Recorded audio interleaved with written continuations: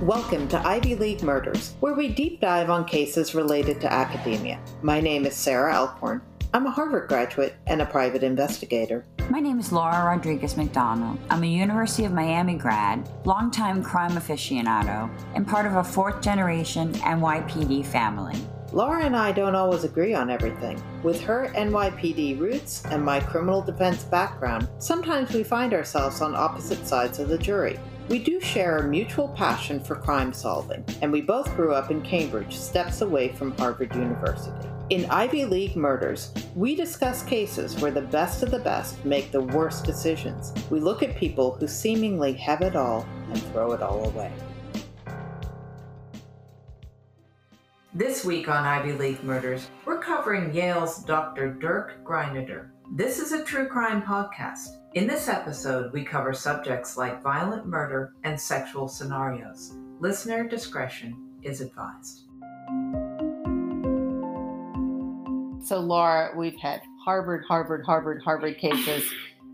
I feel like we need to represent Yale, even though I don't want to as a Harvard graduate, but we have to do a Yale case. So what is our favorite Yale case?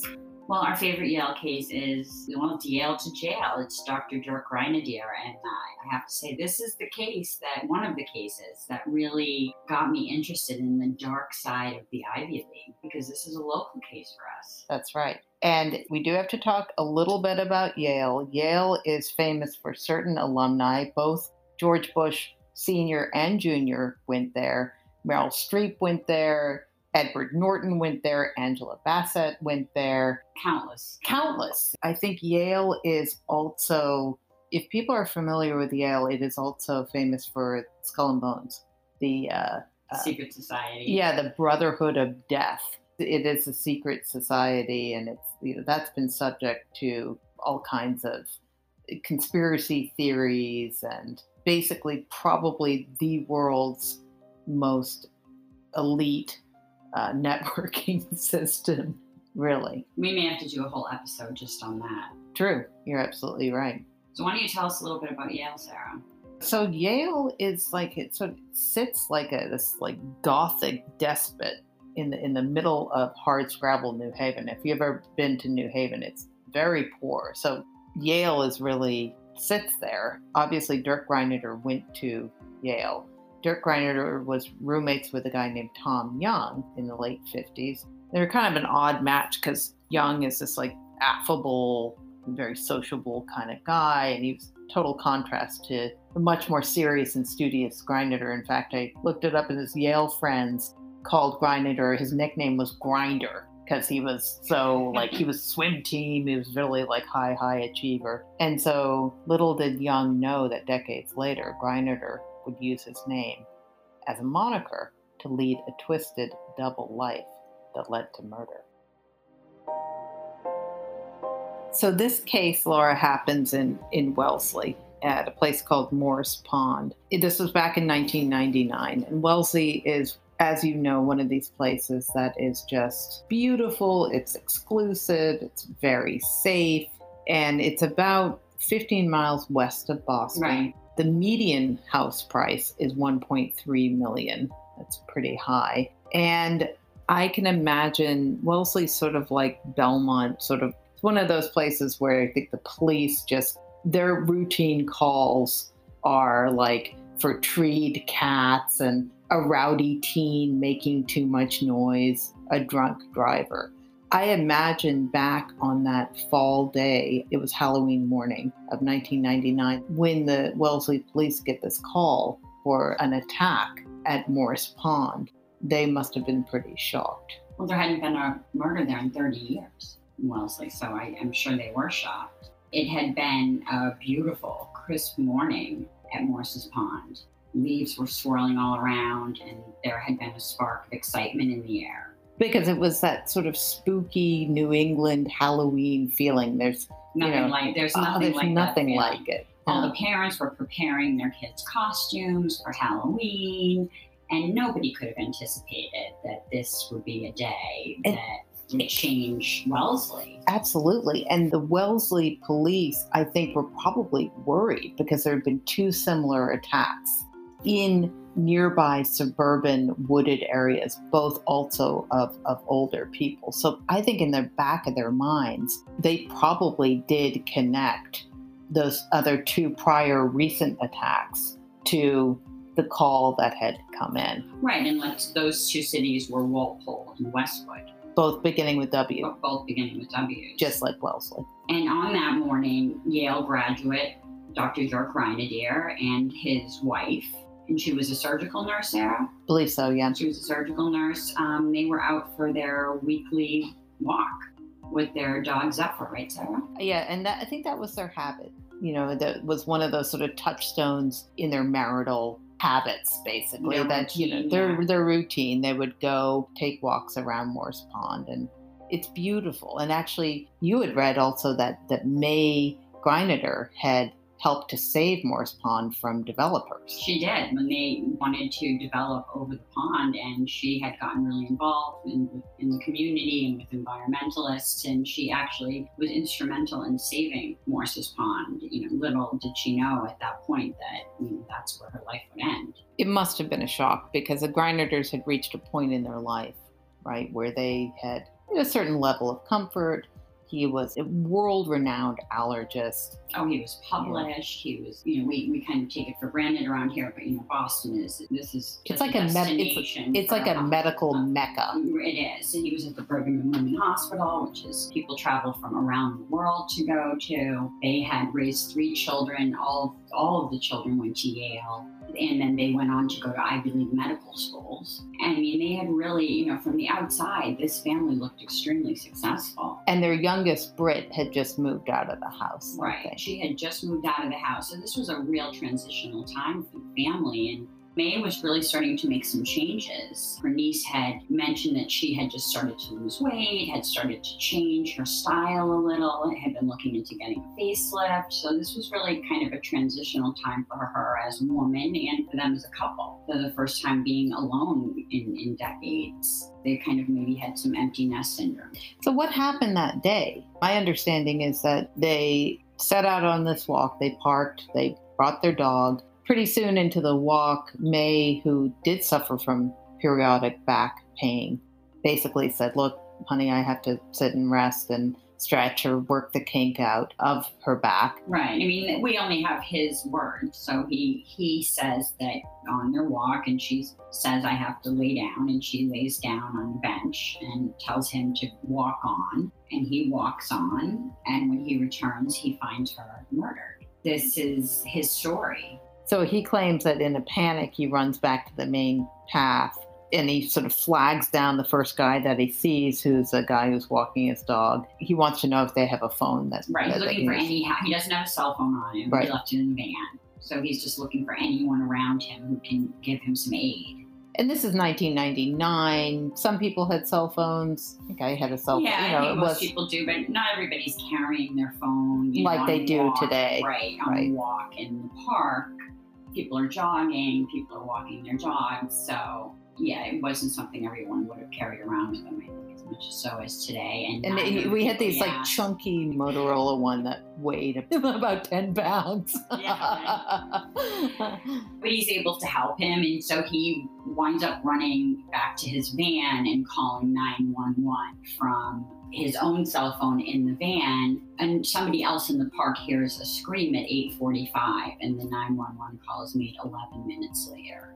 So we have an 11-minute time lapse from the scream to the 911 call. Greineder says that he sees a sort of dark figure, like in a hoodie, running away, but he can't really chase him down because he's got to get back to the car. Right, and nobody else sees him. So, that's just something that he says, but really we don't have anything to back that up. Yeah, and so this is what Dr. Greineder tells the police, and I think fairly quickly the police really were skeptical of his story. He does ask, what is one of the first things he says, Sarah? So he asks, "Is my wife dead, and am I going to be arrested?"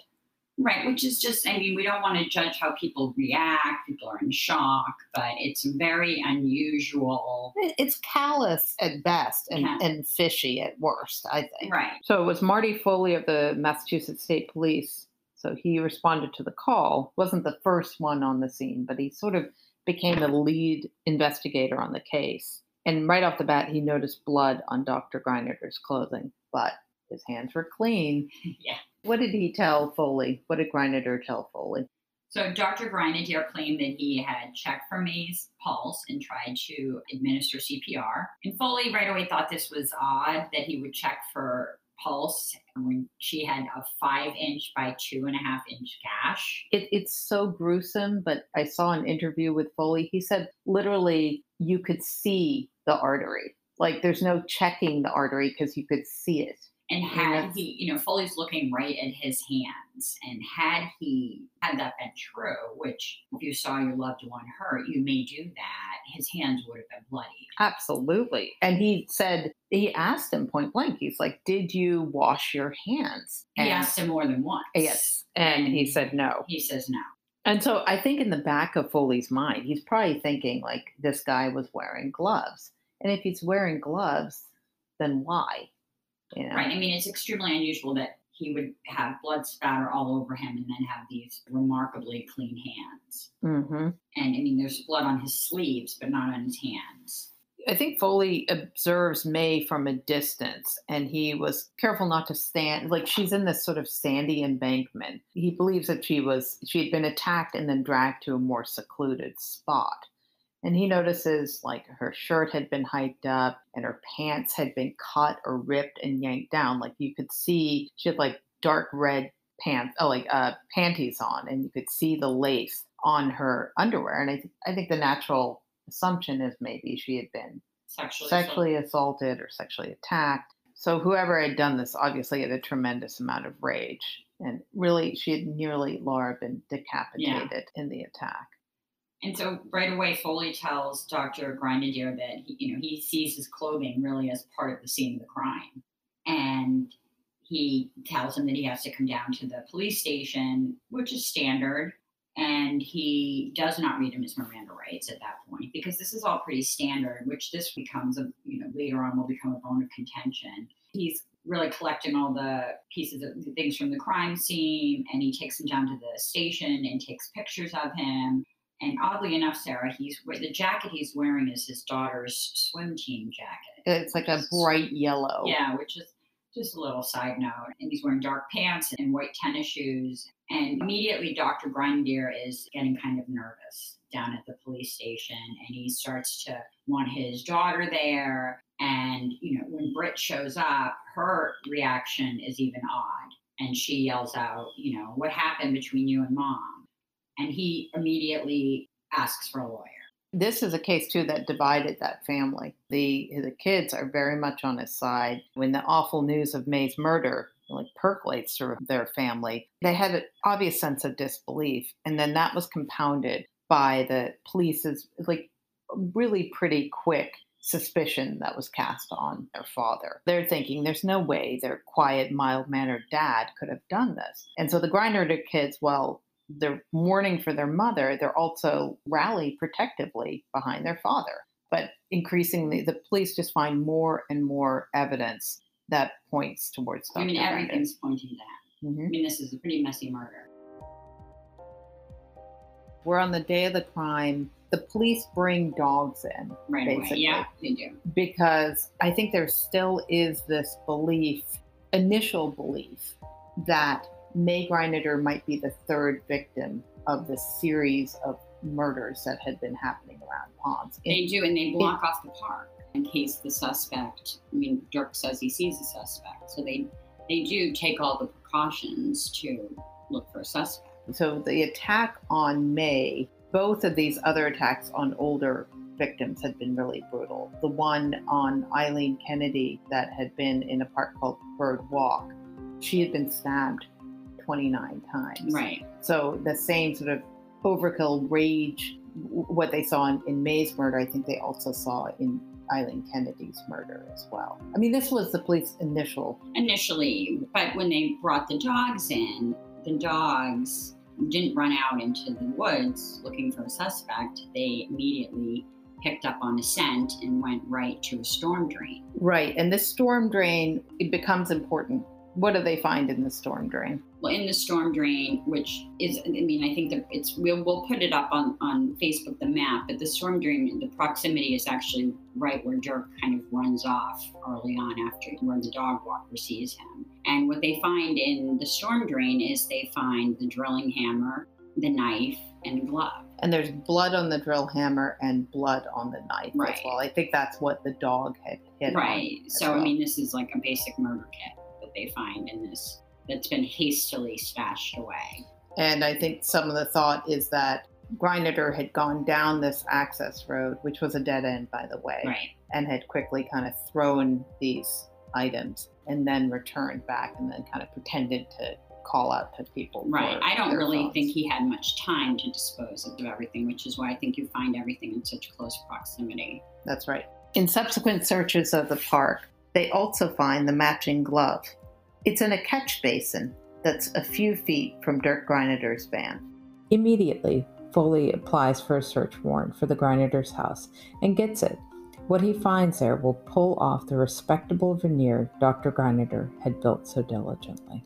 Okay, Laura, so let's back up. Who were May and Dirk Greineder? Well, Dirk Greineder was born in 1940 in Berlin, and his father was a doctor in Nazi Germany. They moved to Lebanon in 1945, right after the war. And as we've discussed, Dirk went to Yale. He was an extremely high achiever. He spoke 4 languages and went on to medical school and became a world-renowned allergist. May Shegwin was born in 1941. May and Dirk met in 1964 and were married in 1968. In order to win over Dirk's Germanophilic family, May not only had to learn German, she had to learn to cook German food. All right, Sarah. Over the years, the Greineders quietly raised their successful children in Wellesley, and Dr. Greineder was the director of clinical allergies at Brigham and Women's Hospital, one of the nation's top research centers. They were very involved parents, attending every swim meet and activity that their children became involved with. 2 of their children became doctors. They were heavily involved in their Wellesley neighborhood, and they were the ideal family and neighbors. Shortly before May's death, Britt, their youngest daughter, had moved out, and the Greineders found themselves alone for the first time in decades. You have to wonder if this is what led them down the dark path. Yeah, and meanwhile, as we know, the police are looking closely at actual paths around Morse Pond. So they talk to the dog walker. If you remember the dog walker, remember Dirk approaches the jogger and the dog walker, Right. asking them for a phone. And so when they talk to the dog walker, he tells them about some suspicious behavior on the part of Greineder. So the dog walker is actually familiar with the Greineders because he's got a little dog, and he sort of picks up his little dog because the Greineders have big, aggressive dogs. And so that morning, he recognizes Greineder, and he sees him go down this path. And then the path is like a dead-end path. And then he sees him emerge about 45 seconds later. At that point, Greineder asks the dog walker if he has a phone. And so at the end of that path, that's where the police discover the hammer, the knife, and the glove. Ah, interesting. Yeah, and so the theory was that Greineder went down that path, stashed those items, then came back. As the police continued to investigate, they found more evidence that pointed towards Dirk. The search warrants for the house recovered the following evidence. In a doghouse, the investigators found a brown glove that matched the glove found in the storm drain. It was a brown mini dot for sure grip man's work glove. Not a very common type of glove, Sarah. Yeah, and during one of the researches, they found a small bag of nails and a receipt for $6.97 from a nearby hardware store called Deals. Foley had already found the same pair of brown work gloves, those same sure grip brown work gloves, Laura, at Deals. So he was familiar with it already. And he got to thinking, like, what if that distinctive hammer that they had found in the storm drain also came from Deals? So the hammer in question, it's called a drill hammer. And I guess it's used to split granite. It's like a very specific kind of hammer. And almost like And we'll post a picture. It almost looks like a small sledgehammer. And actually, lo and behold, Deals was one of the few places to sell it. So basically, Deals hands over all their receipts to the investigators for that time period around that $6.97 receipt. Right. And so they dig and dig and dig and dig, and they find that a drill hammer was bought directly after those nails.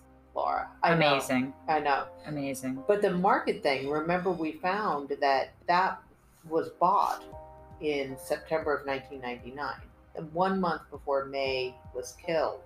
So he was planning this. Yeah, I think it was like that was. I don't know if that was. Well, I think he was planning this. Yeah. I mean, if he had the forethought a month before to think, I'm gonna pay cash for this, I don't want this tracked, then I'm assuming that he was making a plan. That's right. But they also.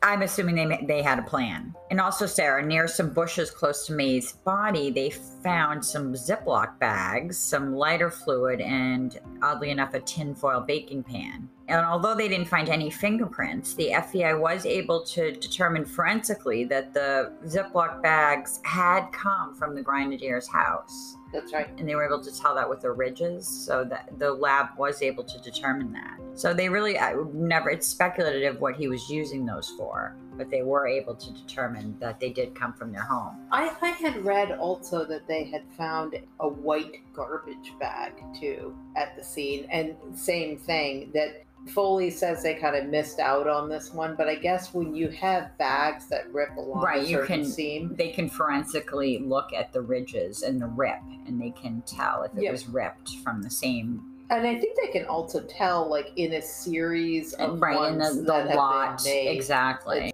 So why don't you tell me what they found in the garage? Oh, sure.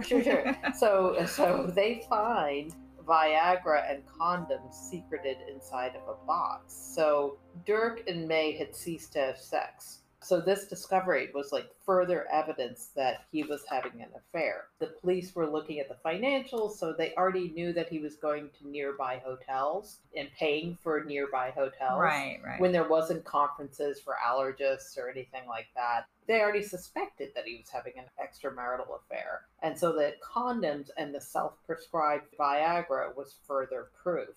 They also seized his computers. And not only did they find evidence of like research of those two other murders of older people in parks, so he was like doing his homework about that. On his computer, they also find various communications with escort services and prostitutes and random like internet dating sites. And there's even an email exchange between a couple for a threesome. Basically, but I think he had tried to erase all of this, so they're going through and like piecing together these erased emails and figuring out that he's living a double life. Right, and this is basically when they start to get the first glimpse of his double life. Because they know the Viagra is not for his wife. Why would it be hidden in the garage? I mean, just reading about the smuttiness of these exchanges, it's so depressing.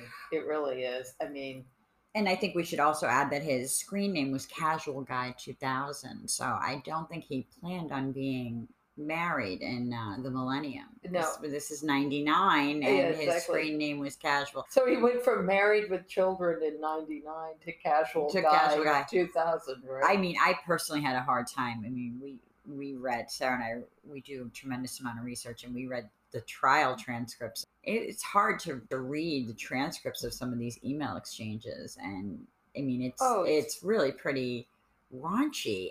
Sarah, maybe you could read us one of Casual Guy 2000's exchanges. Oh, why thank you, Laura. I think I will. Since these were read in court. Okay, this is one of my favorite ones. White couple in their early 30s looking for average to chunky white men for sexual times. We enjoy peak booths, adult theaters, rest areas, dark bars, and most things public. We drink, he smokes, and we occasionally party. Not looking to entertain as we have kids, but could if we really liked someone. I'm blah, blah, blah, blah, blah. Description. Happily married, but he enjoys me in a group situation. And to be honest, So do I. Ugh. Ugh.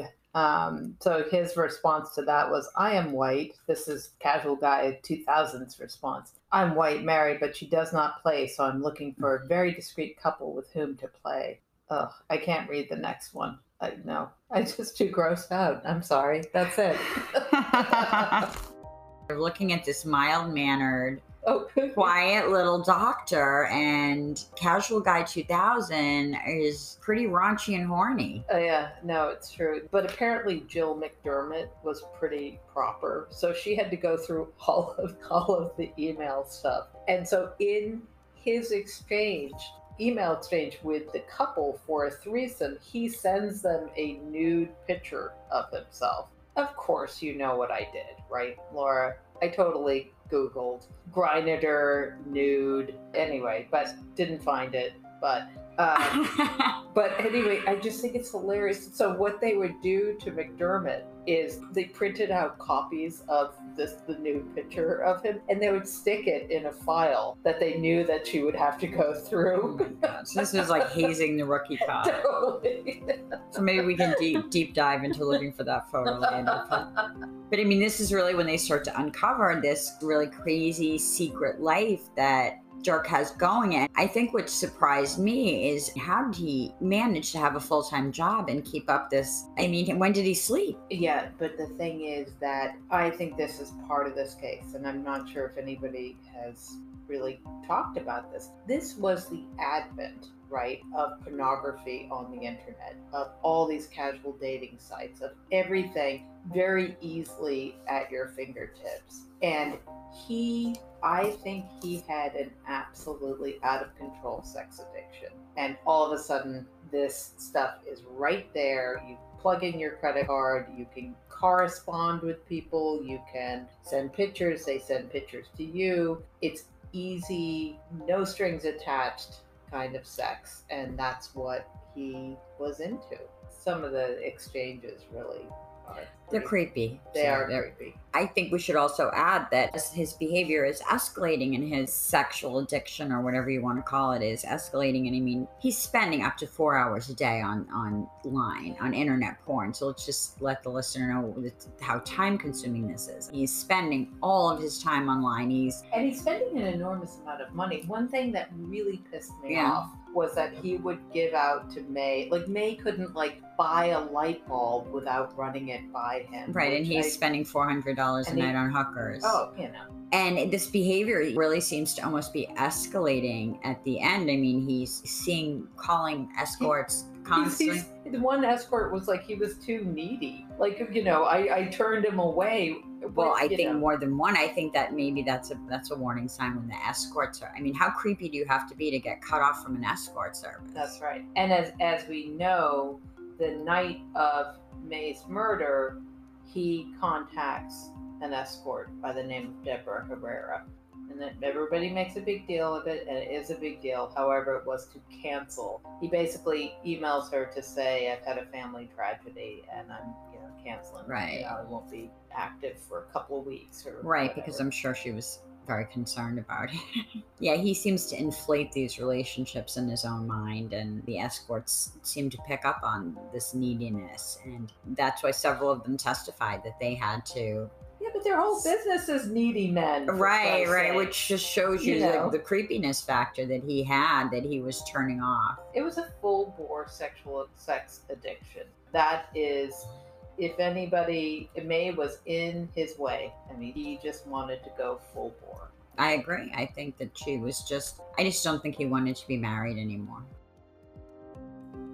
So lots of guys cheat on their wife, right? But they don't murder them. Right. So he was definitely having extramarital affairs and pretty active lifestyle. But beyond that, let's do a little rundown of the evidence that we have so far. Because the clothes that they took from him, they went and they had those tested. And what they find is they find blood spatter, right, on his shoes. Right. They find high velocity blood spatter. So he had to be in close proximity to where May was killed. That's May's blood. And also you had mentioned too that there's cast off blood on the back of the jacket. which would come from, bringing the weapon behind his head. So from, using the weapon and then bringing it back behind his head while he was using it. So none of the blood would coincide with his story that he had gone over to her while she was bleeding. And, these are the things that the knife and the hammer and the gloves and the second glove and all of these things are what start to lead the police to think that he's guilty and to have more and more suspicion overhand, about Greineder. And, at this point, they're just watching him very, very closely. And at this point, May's family is cooperating with the police. The family has split a bit. The family is split where the children are still very much supporting his very father. Passionately supporting. But May's sister and her niece, they asked the police point blank, do you think he did it? And the police fully tells them, yeah, we think that they did. So they're building up the evidence. They realize this is one of the press is all over this case. This is a huge case. And right. They don't want to arrest him before they have all their ducks in a row. And so prematurely. Right. They're kind of monitoring him. Belinda, the cousin, is kind of playing both sides and kind of monitoring what the family's doing. She's still talking to Dirk. And she's talking to the police. And telling the police kind of what they're at. And at one point, they even go on vacation to Denmark, and the police are nervous that he may flee, but they notify him. Because he's got a Lebanese passport, he speaks 4 languages, he's a definite flight risk. And even I had read that in Denmark, the Danish authorities keep a very close eye on him. Right, and it's not until a few months later when he plans a family trip to San Diego that they get extremely concerned and think that he may flee. Because he knows that the police are gunning for him. Right. At this point, it's really coming down to it. The evidence has come, the DNA's come back, and they are extremely concerned he may flee. And so it's really prior to this trip to San Diego that they decide to arrest him. I had read that even his arrest at his place of work, Foley was horrified. Foley was like, look, it could have been me and McDermott going in there, taking him out in cuffs through the back door. But no, Keating, who I think was like the lead DA, was really flashy about this. I don't think they had SWAT teams, but practically outside of his office, and made a big press show basically about this was the a arrest big deal. We haven't really spoken that much about Greineder's defense attorney, Martin Murphy, and I guess this was his first big homicide case, is what I was reading. Murphy was, as far as I know, an excellent attorney. He actually went to Princeton, which is kind of interesting for us because we're Ivy League murders. Keeping it on the Ivy League. Keeping it Ivy, that's right. But he was like a Haverhill kid. Haverhill was like kind of it's like a lower income. It's not in Massachusetts. Yeah, it's kind of working class, and so it's kind of a Haverhill kid that made good and got to Princeton. And strangely, I think he and Grundy, the prosecutor, had actually worked for the same law firm. He also knew Marty Foley. I think their fathers were both Massachusetts State Police. So it's so Boston Irish, like they all freaking know each other, like probably like distant cousins, And I think it's important to talk about that. Maybe people today aren't as familiar with Court TV, but at the time of this trial, Court TV was in its heyday. And I actually watched this trial on Court TV. And this trial was completely televised. So this was a really big trial. And this was when Court TV was super popular and people watched, they watched trials morning till night. Nancy Grace, lots and lots of drama. So, people really watched this gavel to gavel coverage. Yeah. So give us a little rundown on the trial, because I frankly just don't think that Martin, as the defense attorney, had that much to work with. He pushed back on a lot of procedural kind of things, i.e. Greineder had not been read his Miranda rights, and so they tried to sort of throw evidence out of that. They gave Foley a huge runaround because in his affidavit for the search warrant, he had mislabeled himself as working for 14 years in a specific capacity where it was basically just a typo. I think they were trying to find any angle they could. Right. Can you give us a rundown on the physical evidence that the prosecution, because the prosecution started out, as in all trials, where they present their case. Right. What did they present the jury with? So they have quite a bit of physical evidence. They have the drilling hammer, and they have the knife, and they have the gloves, and they have his clothes. And all of these have blood and DNA on them. So these are all strong pieces of physical evidence that connect him to the murder. And why was the clothing so compelling? We sort of already covered this, but it really was the high velocity blood spatter that was found on his shoes and the cast off blood that was found on the back of the jacket. Yes, and I think also this... Which indicates to the... close proximity, right, to the wound.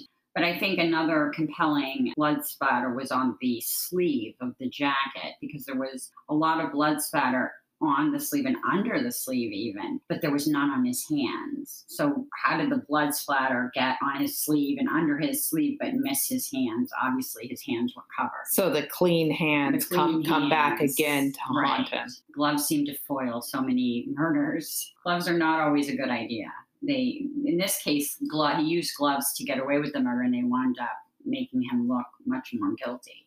You also have the knife, which has her blood and DNA on it, the hammer. And let's not forget that the hammer can also be tied in with the receipt to the hardware store. And the receipt that was found in Dirk's his home, right? Garage. Now, right. So that is another connection with the physical evidence. There were baggies found on the scene and that were connected to baggies in his home. So we have a lot of strong physical connections from the scene of the crime to his home or to him. And Grundy's presenting it to the jury as if this could be from nobody else.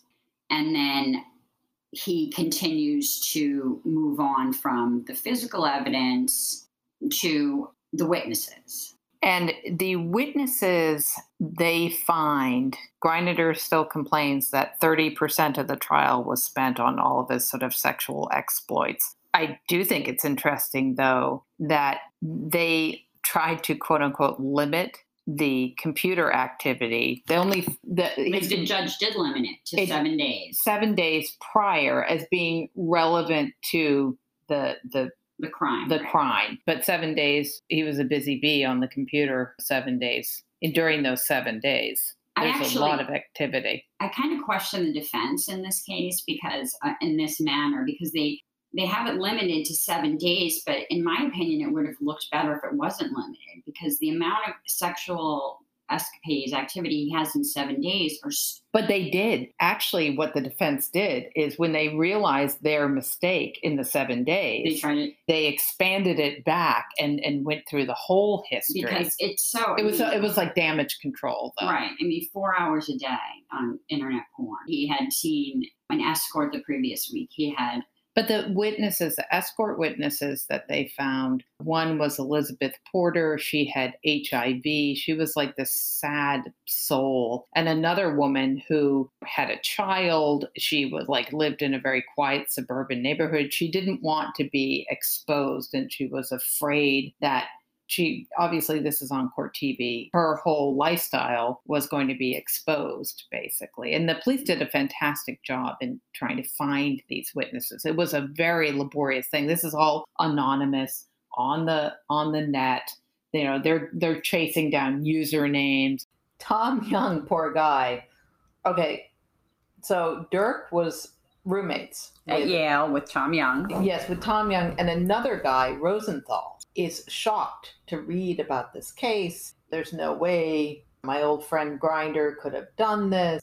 But as he's reading it along, he knows that the police are trying to look for the identity of Tom Young. Now, Tom Young is the name that Greineder takes out for credit cards. He also creates postings in these various sex and porn databases under the name of Tom Young. It's kind of like his alter ego that he uses for his deviant lifestyle. Exactly. So Rosenthal makes the connection between Tom Young, who also went to Yale with he and Dirk. It's interesting. I wonder why he picked Tom Young of all the people.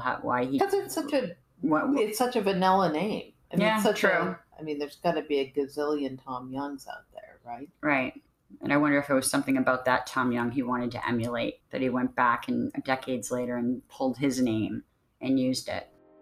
And the trial also exposes the rift in the family when May's sister testifies against Dirk and testifies to and May's niece, Belinda, who was very close to her. And they testified really to his demeanor after and controlling behavior during the marriage, and then really to the way he behaved after her death, which really was not a typical grieving husband.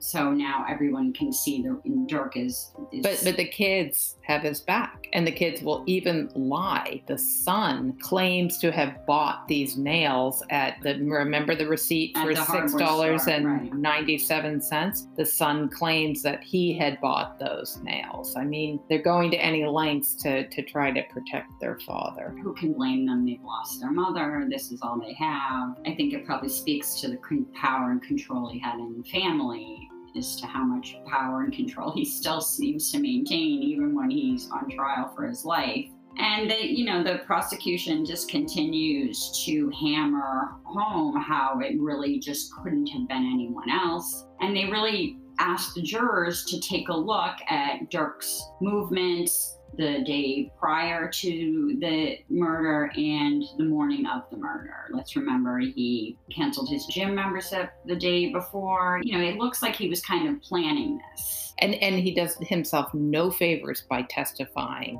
getting on the stand himself, because what he does, once again, is he tries to alibi some of the evidence. In other words, now he comes up with a whole new story about what he did after May's death. He tries to drag her 3 times. He tries to pick her up. He's trying to explain away matters of evidence. I don't know if we mentioned, but there was also a bloody towel that was found with both his blood and May's blood on it. And he had concocted the story about that they had a nosebleed at the same time, which is so absurd. I don't know, Sarah. I've been married for a long time, and I don't know that I've ever had a nosebleed, maybe once, but the odds of me and my husband, me and Owen having a nosebleed. I don't want to hear about your personal life, Laura. Come on. It's the most ridiculous story ever, and I think that these stories are so ridiculous, and the jurors are not buying these stories. Right, and Grundy just absolutely cross-examined the hell out of Greineder, and it just made him look extra dicey, I think. And Grundy asks the jury to look at the morning of the crime and asks himself, how would you react? And he finds his wife murdered, and what does he do? We have an 11-minute time period between when the scream is heard, right? When he calls for help. We have the bird walker who testifies that he sees Greineder go down this access road prior to asking him for help. Right. So he's not screaming, yelling, running. I mean, he's not kind of this frantic screaming, help me, that we would expect. Grundy's asking the jury to look at that. And then we can look at the defense side. And there's really not much to look at there. The defense holds on very tightly to this third DNA that's found on the glove. Obviously, this is very weak because they can't explain away these weapons that were found in the drain. They can't explain away his DNA, and they really don't even attempt to. And the foreign DNA that's found on the glove, you had a good theory about that. This is a glove that's sold in a hardware store. Other people are touching this glove, picking it up, looking at it. There's a number of different reasons why that third party DNA could be on that glove. Right, that would be hanging in a department store.